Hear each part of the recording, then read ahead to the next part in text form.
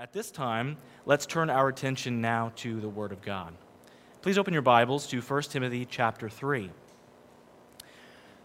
In the early 2000s, the Discovery Channel decided to largely move away from its previous format of documentaries and technical series, and instead they decided to push in the direction of what is now called edutainment. A lot of new words coming out lately, and this is one I particularly don't like. But one of the most well-received shows that they began to produce was a show called Mythbusters. The concept is very simple. Find a stated, commonly believed fact or commonly held belief, and then test it against science. And this ranged from, is it actually dangerous to fill your gas tank while your engine is running, to can duct tape hold an airplane wing together while in flight, or is it possible for a motorcycle to drive fast enough so as to ride on top of water? And does anyone here remember that show? Anyone ever see that show? Oh, some, yeah. The reason the show was so well received and even made 299 episodes, honestly, I feel like if you're at 299, just do the one more. It was due to the fact that it challenged a lot of people's commonly held beliefs. It challenged urban legend. It challenged a lot of what people had often stated as fact. Myths are stories. They are ideas that are by nature interesting, but they are also by nature untrue. And there are many myths that you have heard and that you have believed in your lifetime.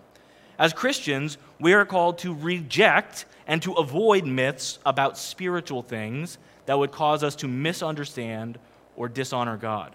One of the main themes of 1 Timothy is about confronting and rejecting false teachers, especially their wicked perversions of the truth. The Apostle Paul provided this letter to Timothy as a way to bolster him as he stood against the divisive and distorted doctrine of those who were turning aside from the true gospel. Here's how Paul encourages Timothy. Look with me to 1 Timothy chapter 1, starting in verse 3 and going through verse 7. He writes, "As I urged you when I was going to Macedonia, remain at Ephesus so that you may charge certain persons not to teach any different doctrine, nor to devote themselves to myths and endless genealogies which promote speculations rather than the stewardship from God that is by faith. The aim of our charge is love that issues from a pure heart and a good conscience and a sincere faith. Certain persons, by swerving from these, have wandered away into vain discussion, desiring to be teachers of the law without understanding either what they are saying or the things about which they make confident assertions." This is the word of the Lord. Let's pray and ask His blessing on the preaching of His word this morning. Our God in heaven, we thank you for this book of 1 Timothy, where we can hear exactly what we are to understand about the church. And in particular today, as we consider the topic of false teachers, as we introduce this theme that will be prevalent in this book, I pray, God, that you would help us to have discernment. Help us as Christians who often hear truth claims made by people who, like this, have no understanding of the things which they are saying. God, please help us to be Christians with a discerning ear. Help us to formulate our understanding of truth based upon the Scripture, not based upon our own opinion or desires. And God, I pray that today, as we come before your word, whatever you teach us, that we would humbly submit to it. Help me to speak accurately and truthfully. And Lord, I pray that you would give great wisdom now to all of us. In Jesus' name we pray. Amen. Our approach to the text this morning is simply going to have two distinct halves. First, we're going to do a running commentary, just walk through the text together and see the various things that Paul has to say to Timothy. And then what we are going to do is spend a little bit of time considering some of the common distortions of the gospel that we see around us in our day. We begin here with verse number 3. Paul says, "As I urged you when I was going to Macedonia." Let's just get the timeline straight here in our minds. Last week, we talked a little bit about the origins of Paul and Timothy's relationship, but where we left it was basically when Paul had gone off to Rome, to prison, and where he was under house arrest, and where Timothy had gone off to Ephesus.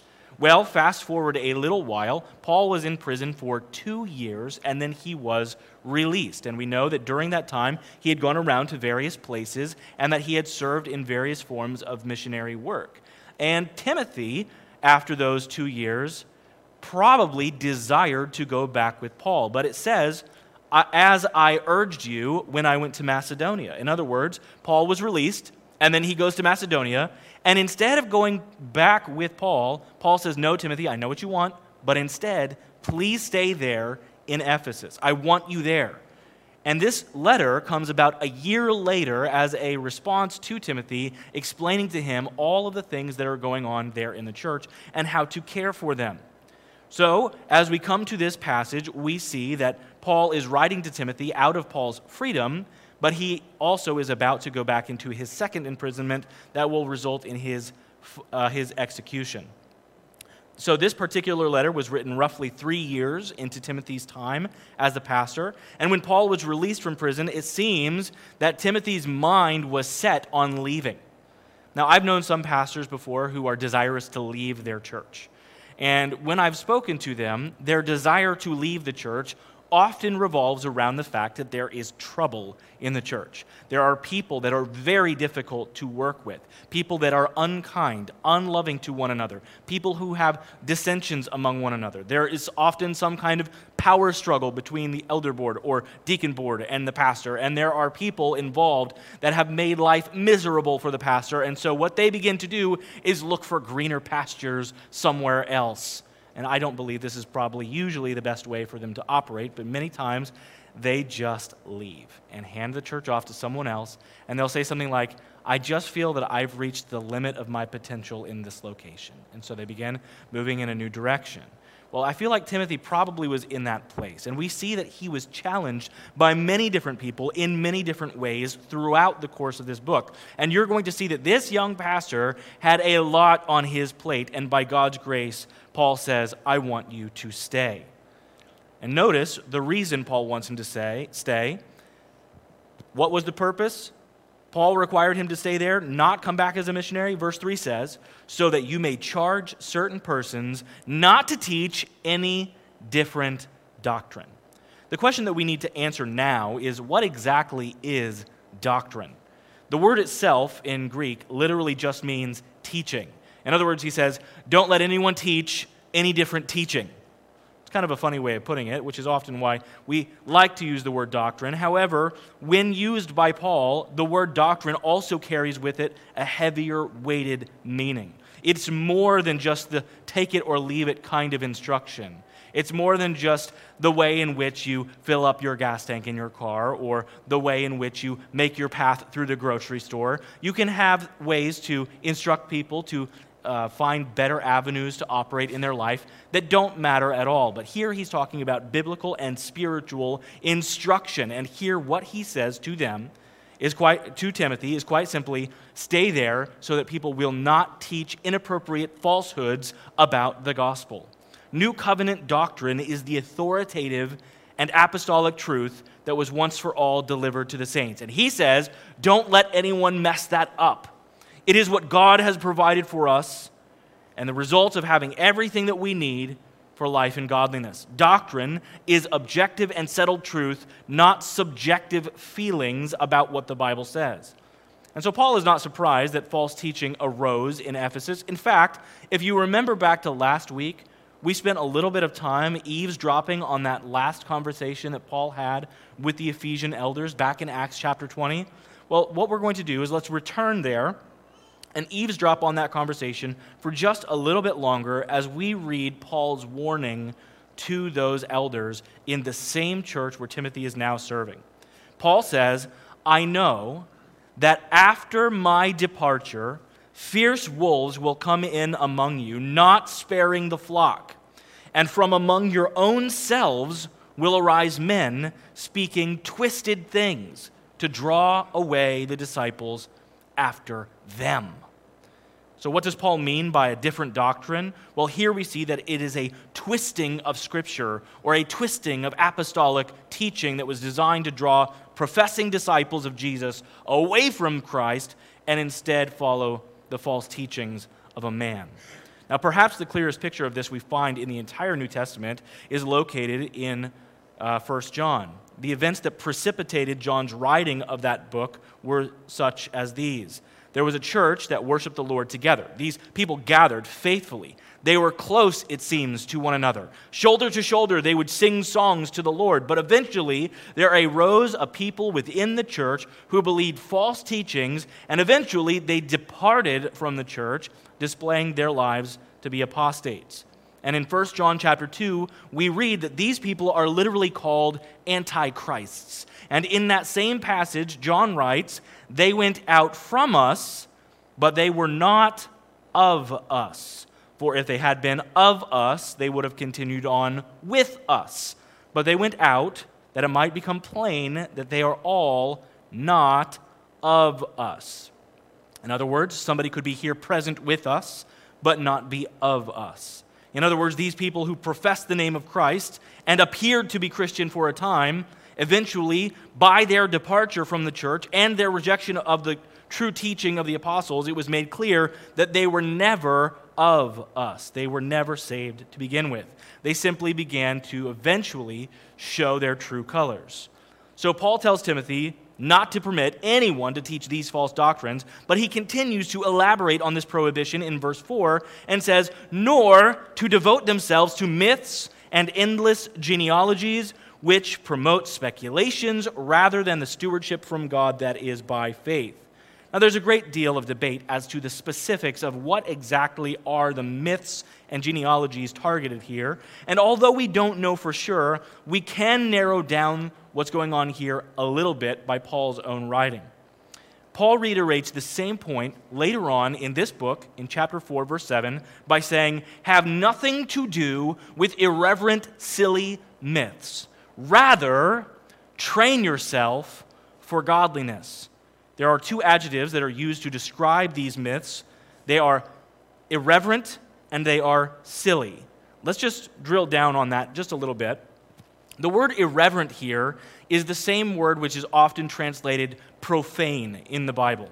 The word originates from the concept that unclean people were not permitted into clean locations. And if you cross the threshold of that building in that condition, you would profane the building.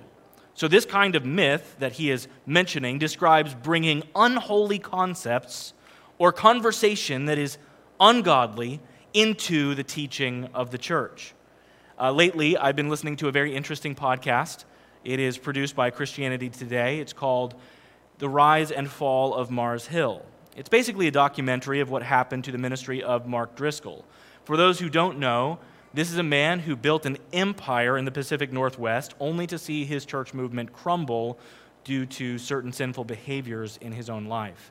And as I was listening to the unfolding story of all the things that were going on behind the scenes in this church, I was struck by something very profound. Long ago, before the church situation crumbled over there in Seattle, long before the public realizations that resulted in the downfall of this man in this church, there was a church that I served in Queens, and the elders of that church saw that there were individuals within our congregation who had begun seeking this man out and following after his teachings. And as a matter of assistance to the body, the elders there determined it was wise to inform the congregation, "We believe this man is a false teacher." And what did we have to go on at that time?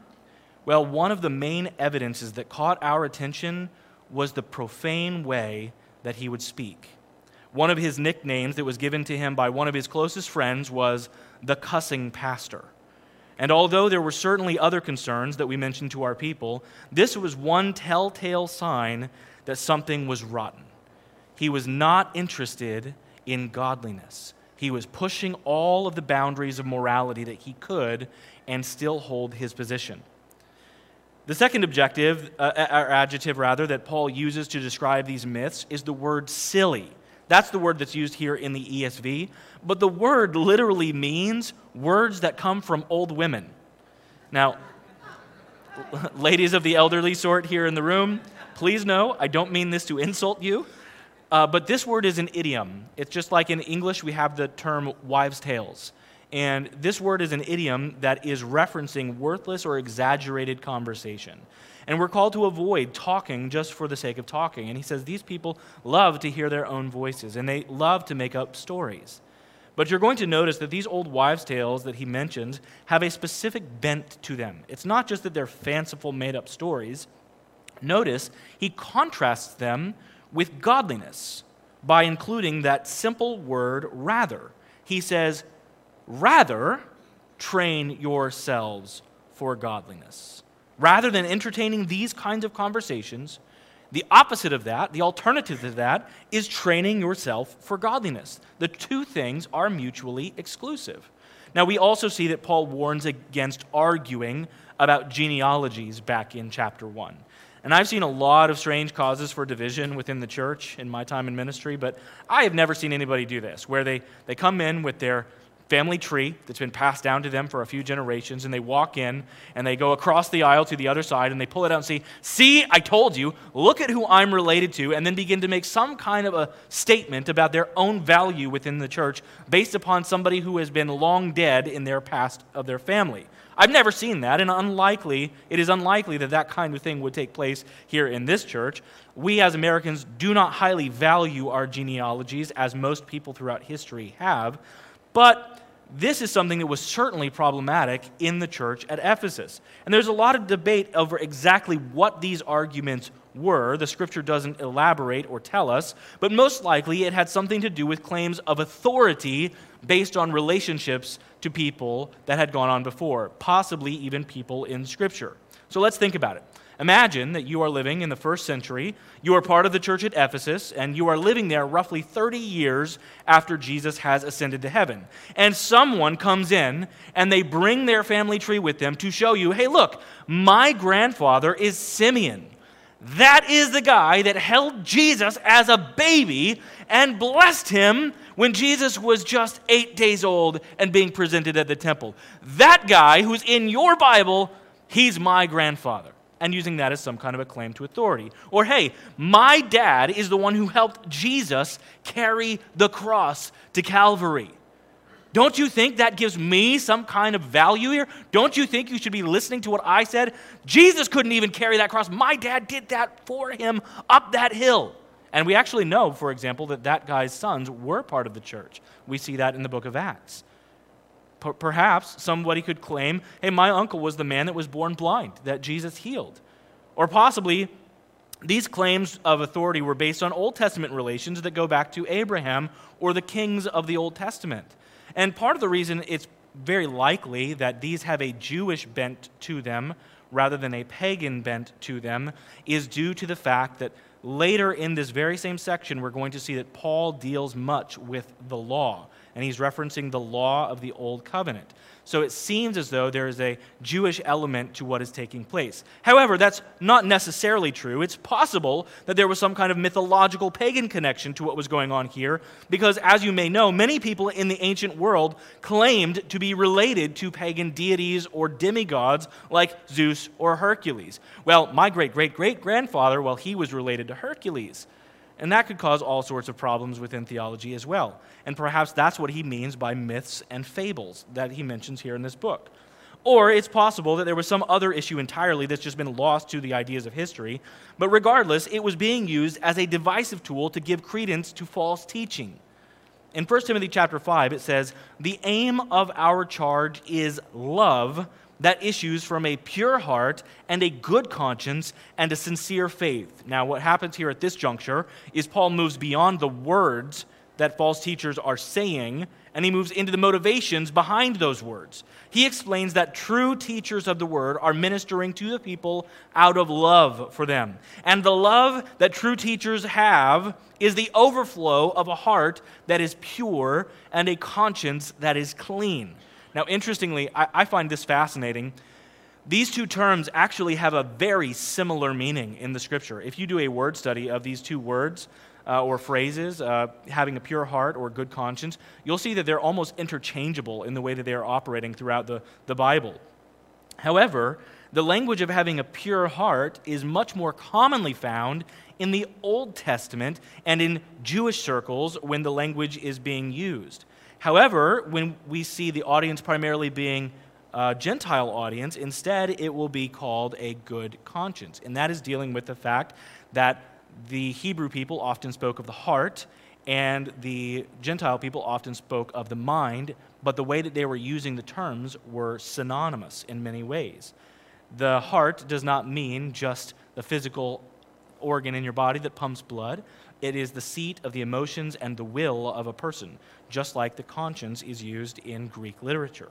So what we see here is something interesting. He's just basically using the same term twice, and he says, this is where the love is coming from those people who are teaching. They are those who actually before God have a clean conscience, those who have a pure heart, one who have been cleaned by God. But in contrast, these false teachers seem to have anything but gentleness that flows from those things. As we read earlier, they were like ravenous wolves who had come into the flock and were making a meal of these precious sheep of God. But how does this happen?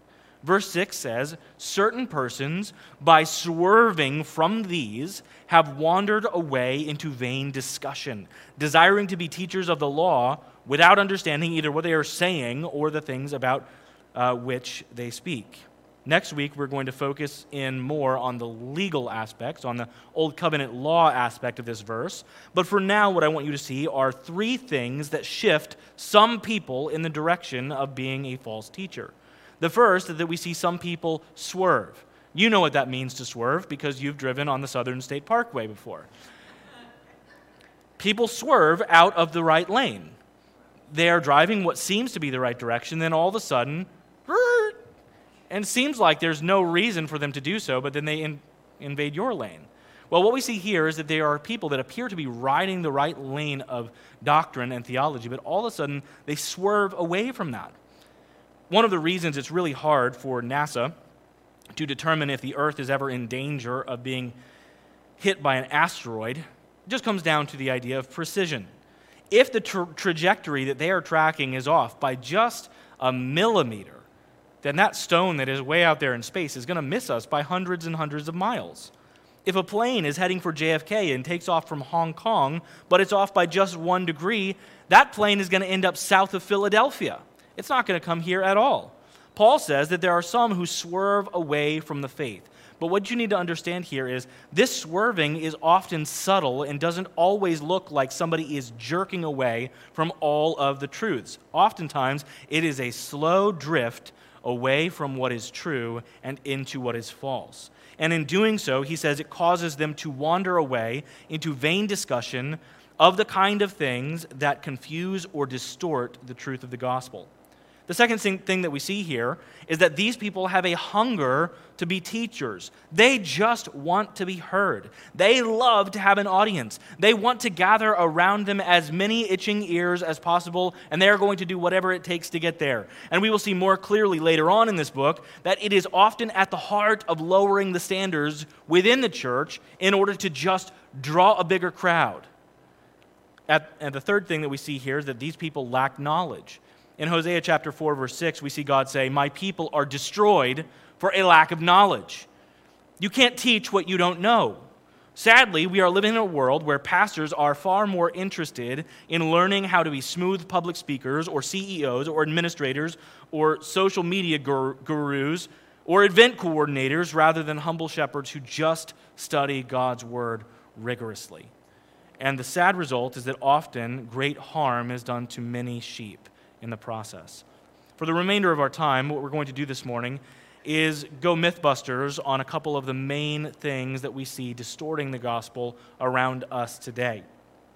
I'm going to consider 5 false gospels that are common in our time and in this place so that this church might be well prepared to guard against them. But before we do, there's a few clarifications that I would like to make. As you can clearly see in this passage in 1 Timothy, it is the role of a pastor to guard the flock from false teaching. Protecting the flock is one of the highest priorities of those who are called by God to serve in ministry. However, that does not mean that you, as a member of the church, are just supposed to put up your feet and ask the elders to do all of the watch work for you. Rather, we are all called to pay attention. Listen carefully to what others are saying, including me. Part of your role and responsibility as a church member is to measure what the teachers and preachers of this church are saying and measure them how? Against the Word of God. This is why I always want to start my sermons with this little phrase, please open your Bibles, because I want you to see that what I am telling you is not merely my opinion. This is directly from God's Word. I want real-time fact-checking, and if there is ever a time where I wander off into silly myths or irreverent, silly ideas, then your job is to call me to repentance for the sake of Christ here at Gateway. And now you should know that the following 5 Gospels that I'm going to mention, they have a tendency to overlap. So although I'm going to try to specifically identify a few of them, they often blend several ideas into some unholy stew of heresy. And also, this list is by no means exhaustive.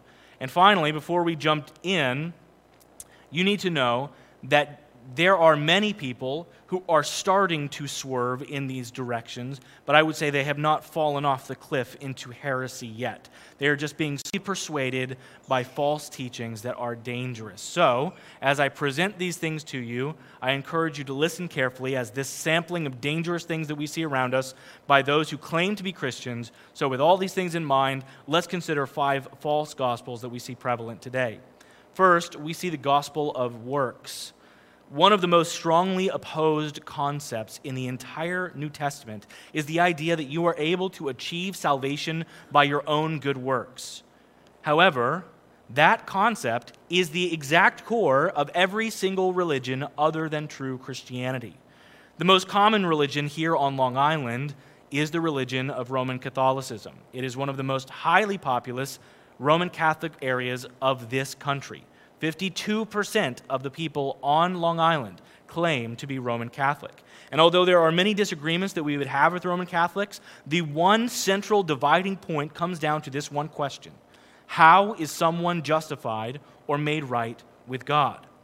In Roman Catholic theology, the answer to that is you do good works, you go to church, you get baptized in the Catholic Church, you go to confession, you confess those sins to a priest who will then take them to God and give you instructions. You pray to the saints, and you seek the overflow of their merit for yourself. You perform acts of penance to rebalance the scales of your sin when you do disobey God. And you give money to the church, of course.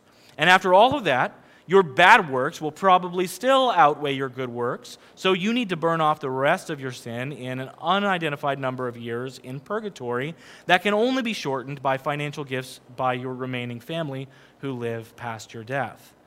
Salvation by works is the idea that you can do something, that you can do anything to let you into heaven. But what does the Bible say about that?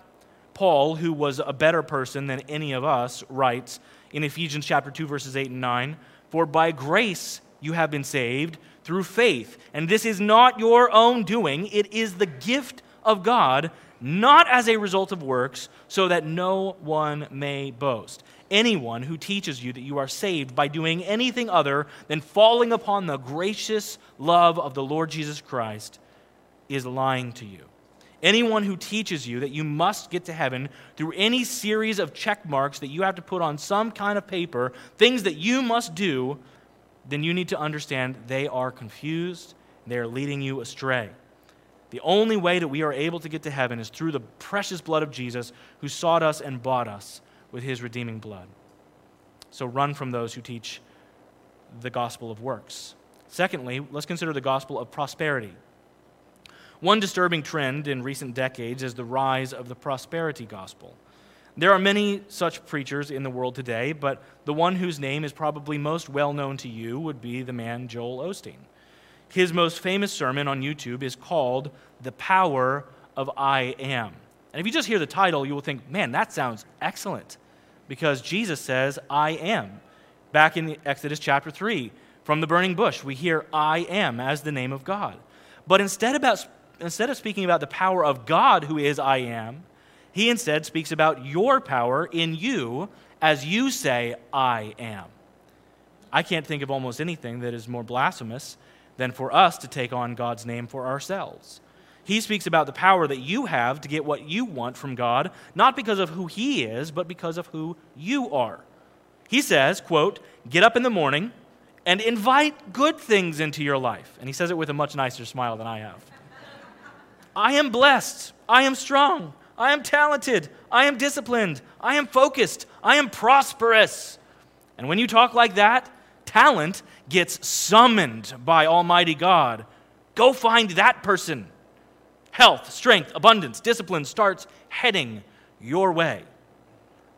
What you're going to find in this sermon is a stunning similarity to many modern self-help books. But what you will not find in this sermon is a single mention of Jesus Christ or the salvation that he provides. This is, according to YouTube, the most famous sermon on their website. This sermon is all about seeking temporal blessing and the same treasure that this world provides rather than Jesus, the true treasure of heaven. The prosperity gospel is attractive to unsaved people because it promises all the same things that the world promises, just it does so in religious language. If God's love is to be understood and to be tabulated and calculated based upon the levels of our health and our wealth, then the apostles must have missed the memo. All of them were mistreated, and most of them were executed for teaching the true gospel. Paul was beaten, he was shipwrecked, he was stoned until they thought he was dead, and it says he was in danger nonstop. Often he said he was hungry. Now, the gospel does not promise you stuff. It promises you Jesus. And if you can say, all I have is Christ, what more could you possibly need? Let's reject the false gospel of prosperity. Thirdly, the gospel of easy believism.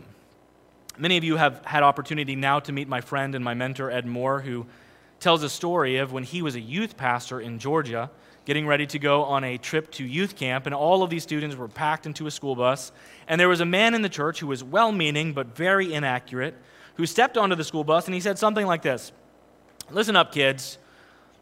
I know that all of you are going to fall into lots of sin. You're probably going to fall into alcoholism and sexual sin, and for the rest of your lives, you're going to be all over the map in terms of your rejection and rebellion as you depart from the church. So what I want you to do right now is I just want you to pray this prayer with me and say the words that I say so that no matter what you do for the rest of your life, you're safe.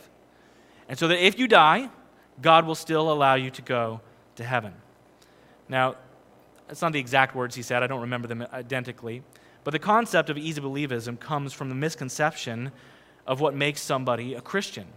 If you were to ask a pollster in the United States, how many Christians are there is literally no way that they could ever give you any kind of accurate survey of the populace. This is because there are now and always have been many people who self-identify as Christians, as people of God, but who God would say to on the last day, "Depart from me, I never knew you, you worker of iniquity."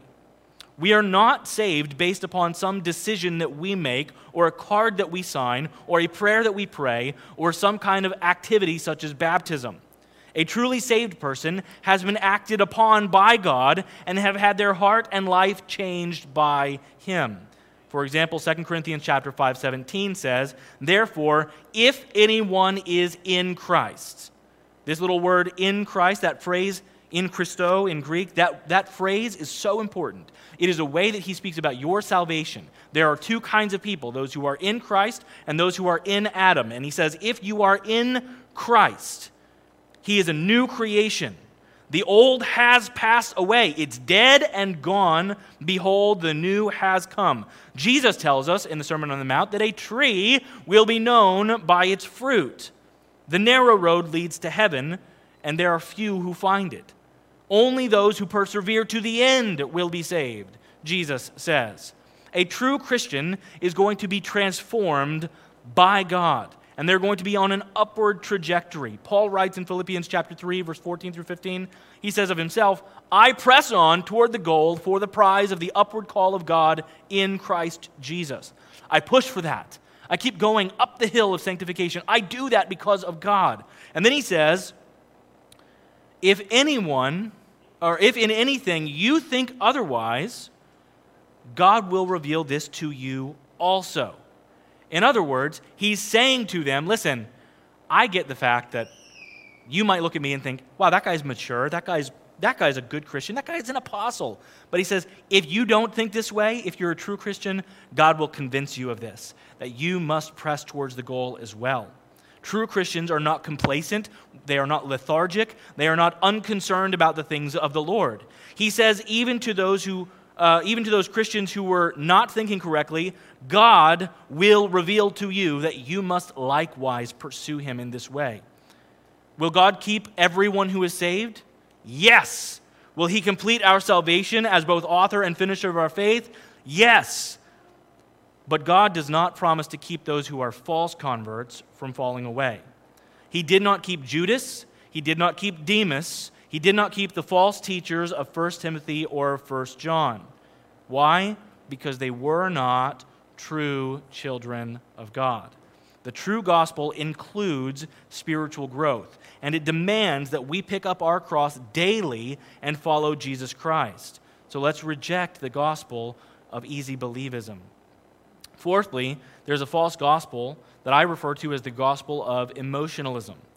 Now, many churches do this. They begin to slowly and subtly swerve because what they choose to do is select style over substance.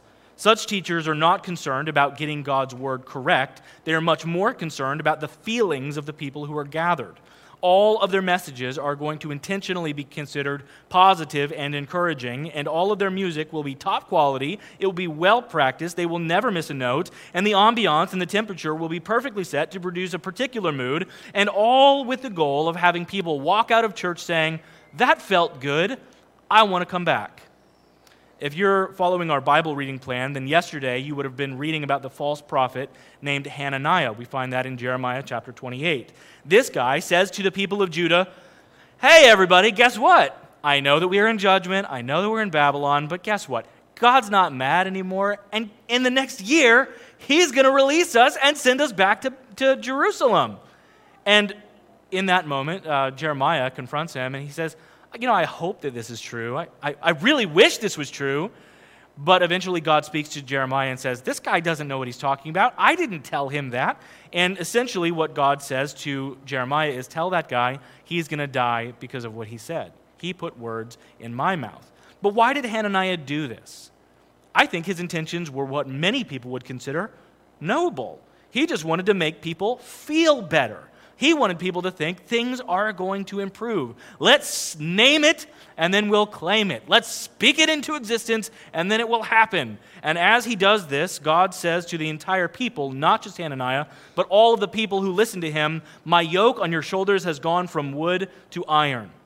He was upset not only with the person who spoke those words, but the people who listened to him rather than all of the commands and the prophecies that he had given through true prophets like Jeremiah. Hananiah had done this in an attempt to assuage the emotions of the people. And false teachers put people in a precarious place by trying to do the exact same thing now. Let's just not talk about hell. Let's just not talk about sin. Let's not use words like repentance. Let's not say things that would be offensive. Let's try to cut off all the sharp edges of Christianity. Let's just try to simplify it, is often the word that they use. I would use the term water it down, and let's do that for the purpose of making people feel good. The gospel is not just about feeling good. The gospel is about your objective relationship with God, not your subjective feelings about him and your experience with him. So let's reject the gospel of emotionalism. Lastly, let's consider what some have called the gospel of moralistic, therapeutic deism. And I would argue that this is perhaps the most pervasive and strongest false gospel teaching in our country today. Now, this might sound similar to the false gospel of works, and for good reason. The two usually operate hand in hand and sometimes morph back and forth from one to the other in both the mind and the mouth of the false teachers who speak them. But moralism is an approach to the Bible in which the pastor or preacher will simply tell you, let's be more like these heroes that we see here on these pages. Let's dare to be a Daniel. Let's be a man after God's own heart, just like David. Let's be a good leader like Moses. Let's be a man of prayer like Nehemiah. Let's be an evangelist like Peter. Let's be a church planter like Paul. But we are not simply called to a life of imitation of these men and women who are heroes in the Scripture. If you read through Hebrews chapter 11, the most important phrase that is repeated is by faith. These people who did these things did not do them, as you could alternatively write it, by their skill or by their wisdom or by their intelligence or by their ability or by their strength. By faith, Noah built the ark. By faith, Abraham heard the word of the Lord, and he left his homeland, and he went where God told him to go. By faith, they were seeking a city, a better one than we have here. It is by faith that they were able to do things, which implies and directly states that they were leaning upon the strength of the Lord and his ability to accomplish things for them. We are called to fall under the absolute lordship of Christ. And so what many people have often done in their churches and in their teaching is basically just have a bunch of followers who are trying their best to imitate ungodly sinners. People like David, who, yes, was a man after God's own heart, but also fell immensely. And if we are following them, we're going to see similar problems within our church. Why is it called moralistic therapeutic deism? Because many people feel better when they are pursuing some kind of a goal like this. It makes them feel better to follow the traditional activities of the church without actually seeking Jesus at all. They do churchy things because it feels right. It provides a rhythm for their life and an outlet for their emotion, but it denies the reality of God and turns everything into nothing more than a glorified pep talk. A pep talk that repeats the mantra, just be better, just be better, just be better, which is a heavy yoke to bear. Jesus said in John chapter 4, verse 23, "But the hour is coming and is now here when the true worshipers will worship the Father in spirit and truth. For the Father is seeking such people to worship him." So brothers and sisters, let us trust in the true gospel of Jesus Christ without distorting, without falling away into silly myths of our day. Let's reject false teaching, and if there is ever a hint of it here, we need to snuff it out by the grace of God. And so I just encourage all of you, let's, like Timothy, be on our guard and guard against these kinds of false teachings that often arise. And I say to anyone here who is asking the question, look, you talked a lot about false gospels. I don't even know if I know what the real one is. I don't even know if I'm saved. Well, if that's you, I want to encourage you to believe in the Lord Jesus Christ. What does the Bible teach about him? It teaches that he is the eternal God from eternity past, and that he was worshipped by angels from the point of creation, and that he lived in heaven without any kind of flaw in him whatsoever. But God sent him here to earth to live a life like you and I. He sent him to live a life that was exactly like yours, filled with all of the suffering that you experience, except one thing: Jesus never sinned. He always perfectly obeyed his Father. He was always perfectly righteous. And the Bible says that the wages of sin is death, so he should have lived on in perpetuity and should have never experienced the taste of death, but God substituted his own Son, Jesus, for sinners like you and I. He took Jesus to the cross, and there he was crucified by man and judged by God, where God poured out his wrath on him so that we who believe in his name might never experience judgment for our sins.